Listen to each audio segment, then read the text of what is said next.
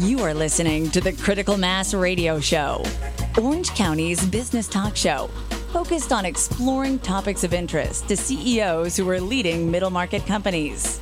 With your host, Richard Franzi.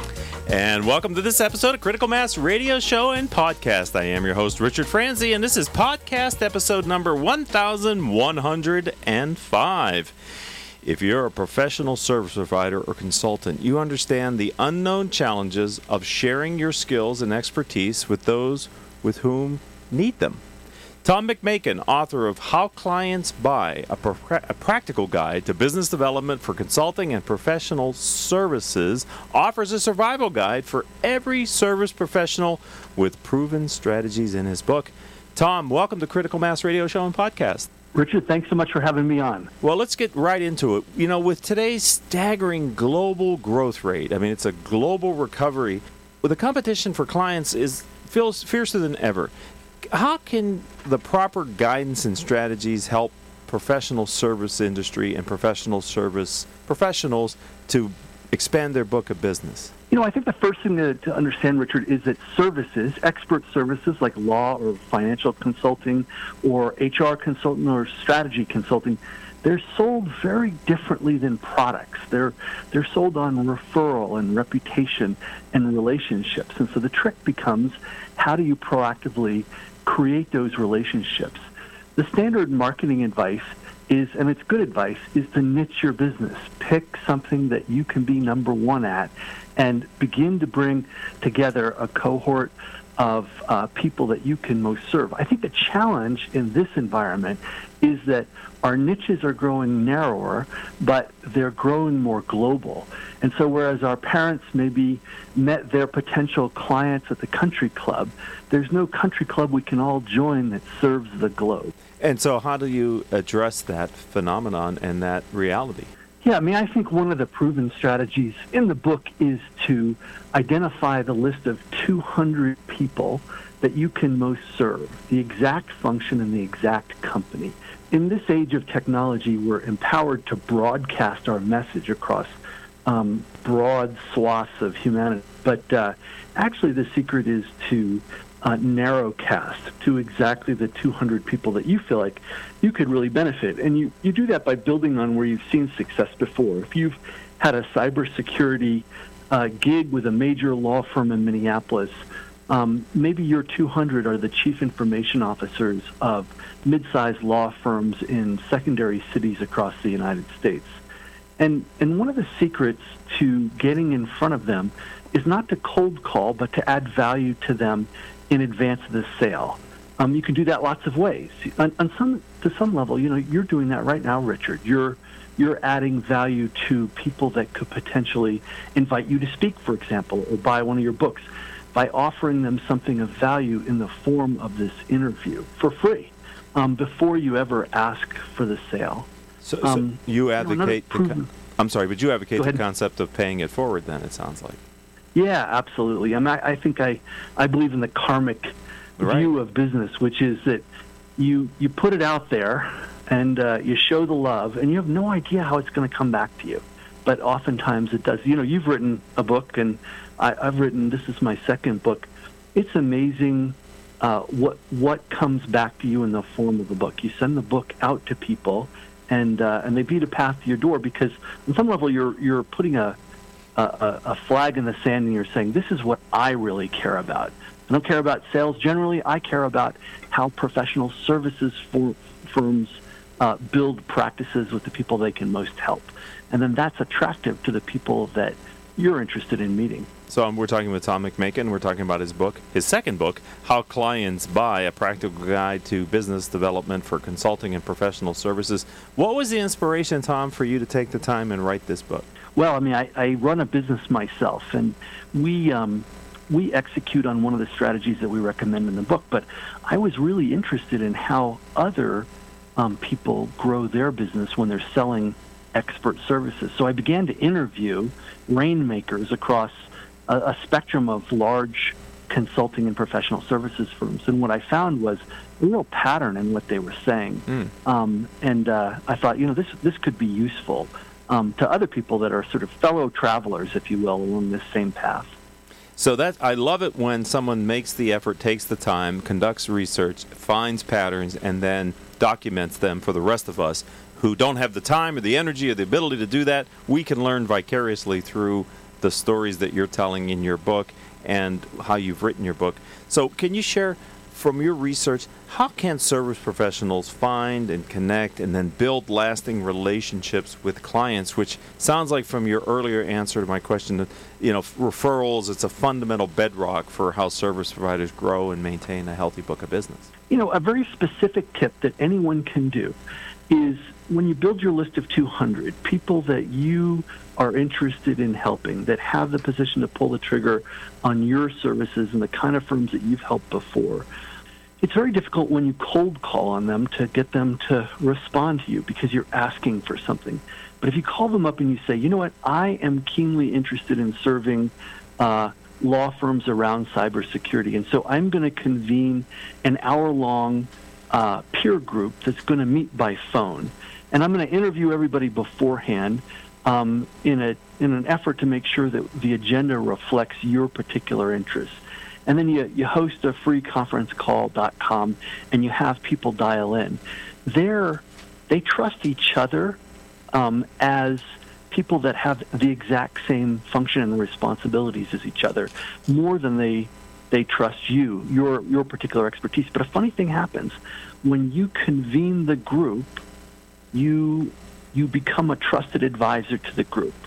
One of the things we learned by interviewing rainmakers was that this is not software where you call someone up and you sell or you don't. It's not binary. You create a cohort of people that you're interested in serving, and then you stay in touch with them forever. Because it's 6 years down the line when your potential customer had no idea they needed your help, that they wake up one day and go, oh my goodness, my boss said we need to worry about cybersecurity. Who should I call? I'll call Tom. Mm-hmm. He's a person that underwrites and manages that peer group of cybersecurity professionals. I bet he'll know a good answer. So that's a solid tip. Convene a peer group of the people you most want to serve. I love it. And we're about to take a break. My engineer's telling me we're close to our first and only break here on Critical Mass Radio Show and Podcast. But I want to ask you something. What's the magic of the number 200? You've said it several times so far in this interview. I've heard it expressed everything from 100 to 500, but it's somewhat arbitrary. I think the point is it's not 10,000. The chances are, if you have an expert services business, if you got 10 new clients, all of whom were $500,000 clients apiece, that would change your life. And so I think the wider point is not to overstretch. Don't have your prospect list sort of number in the thousands or the 10,000s. It's in the hundreds. I talked to the CEO of McKinsey. His list, one of the largest and best-known consulting firms in the world, his list is 500. So very clearly understanding who could best use your products and services and focus your marketing against that database and maintain it. I've always said in business, I'm a service provider, right? You need to do things consistently, and you need to do your business development things well. If you do them consistently well over time, you get the reward. The problem that I see is many times people either don't do some of the activities that are the business development well, or they don't do them consistently. So if you're not firing on both cylinders, the chances that your money that you've spent and the time that you've put into it is greatly diminished. Exactly. You need to be proximate to the opportunity when it presents itself. And it doesn't always present itself when you have the energy to reach out to potential customers. Right. They can happen at different times, so you have to stay in touch. Awesome. All right, Tom McMakin, we're going to take our first and only break here on Critical Mass Radio Show and Podcast. I'd like, when we come back, if we could spend some time talking about the proven strategies and techniques for generating leads and connecting with clients. Are you up for that conversation? Yeah, you bet. All right, ladies and gentlemen, you don't want to go anywhere because we're getting to more of the meat of the book, How Clients Buy, with author Tom McMakin, after this word from me. Best-selling author Richard Franzi's written what Marshall Goldsmith has called an incredibly poignant foray into the realm of unintended consequences of executives' decisions. In Killing Cats Leads to Rats, Mitigating the Unintended Consequences of Business Decisions, Richard Franzi takes a close look at the impact of unintended consequences on business performance and employee engagement. through the retelling of the experiences of executives at Pepsi, Wells Fargo, Kodak, Volkswagen, and many others. Richard paints a compelling real-world account for how executives leading firms of all sizes must do a better job of anticipating and controlling the outcomes of their strategic business decisions. Killing Cats Leads to Rats is available through major bookstores in paperback, Kindle, and audiobook formats. To learn more, visit www.richardfranzi.com. Told you it'd be fast. Welcome back to this edition of Critical Mass Radio Show and Podcast. I am your host, Richard Franzi. All of our shows can be heard anytime on iHeartRadio, iTunes, Stitcher, Spreaker, several hundred former guest websites.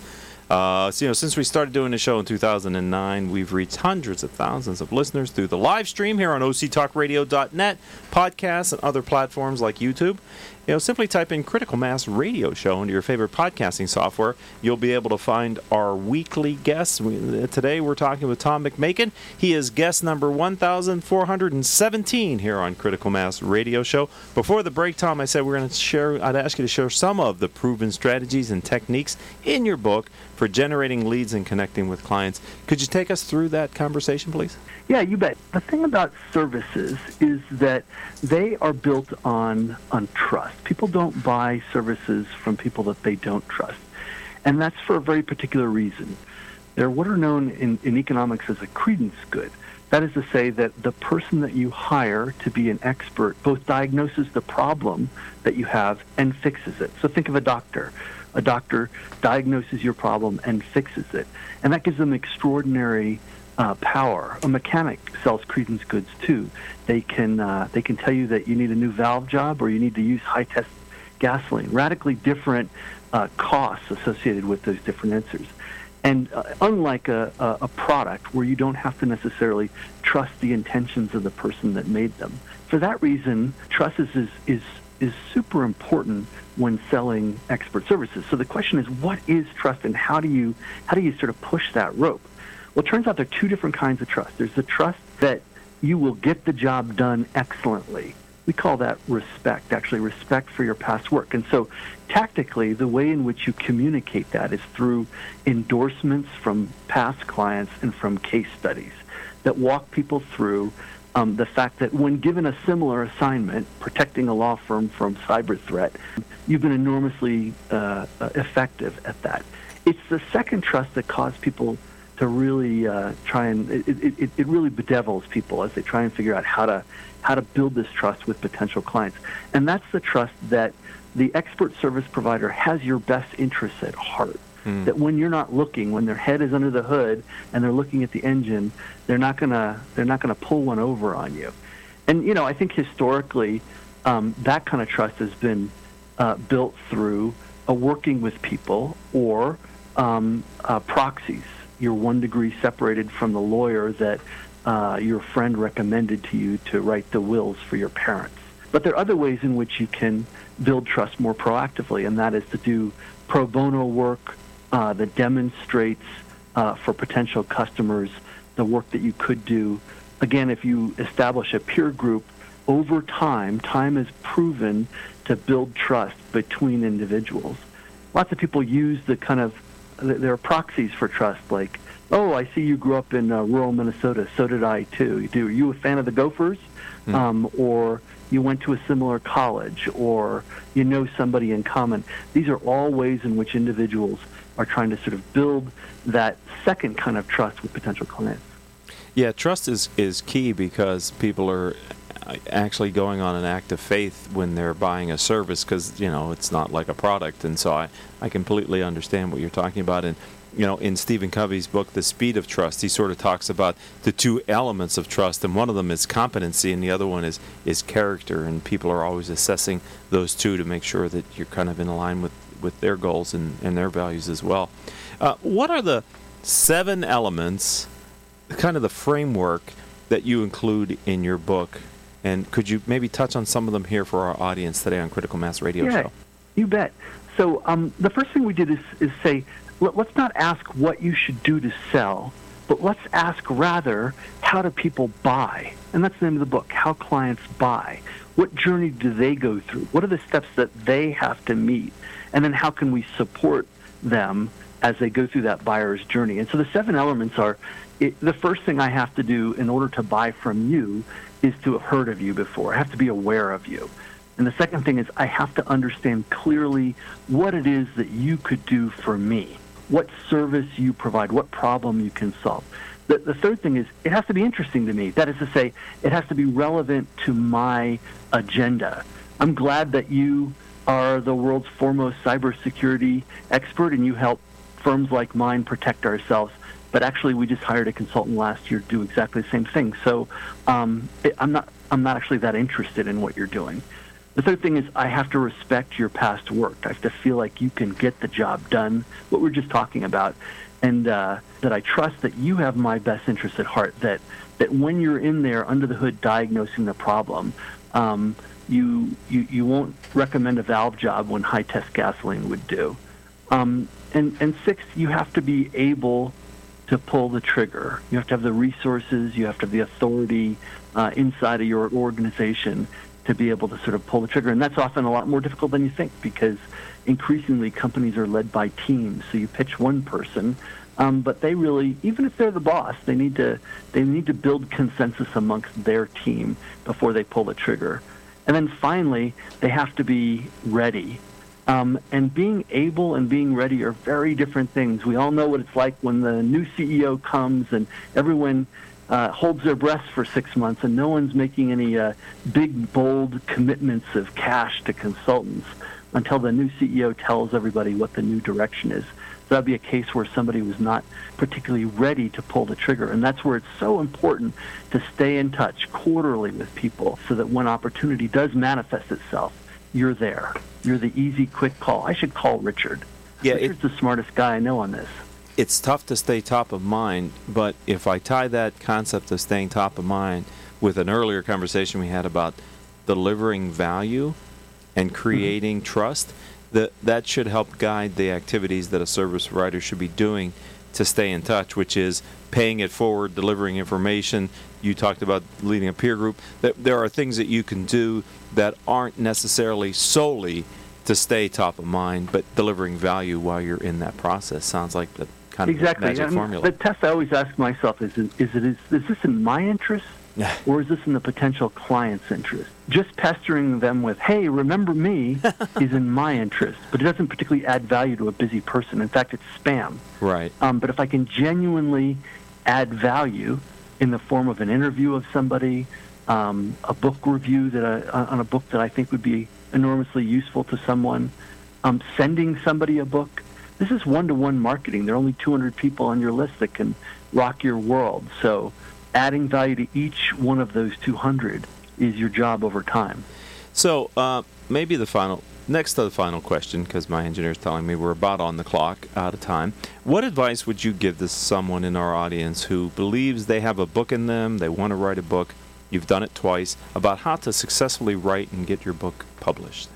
Yeah, I mean, you're an expert at this as well, but I mean, I think there are two kinds of books, fiction books and nonfiction books. So we're talking about nonfiction books. The great thing about nonfiction books is that you can write a proposal of the book, and you can sell the proposal before you actually write it, which was helpful to me. Like someone paying me in advance served to motivate me to like lock myself up in a coffee shop and actually get the writing done. Sure. Unlike the fiction book where you need to write it first before you sell it. So you can write an outline. Increasingly, agents and publishing houses, this book was published by Wiley, are looking for a platform, a pre-existing group of people that you already know and that you already serve and that you're known to, because they see that as a niche market to which you can sell. I think the days in which publicity and advertising drove bestsellers is gone. And so oftentimes people are surprised when they have a really great idea, but they can't deliver a platform or an audience to a publisher, and they get turned down. And so increasingly these days there's the ability to self-publish as well. And I think there are pros and cons to doing that. You make more money per book when you self-publish, and I think it probably confers a little less credibility on your message when you self-publish.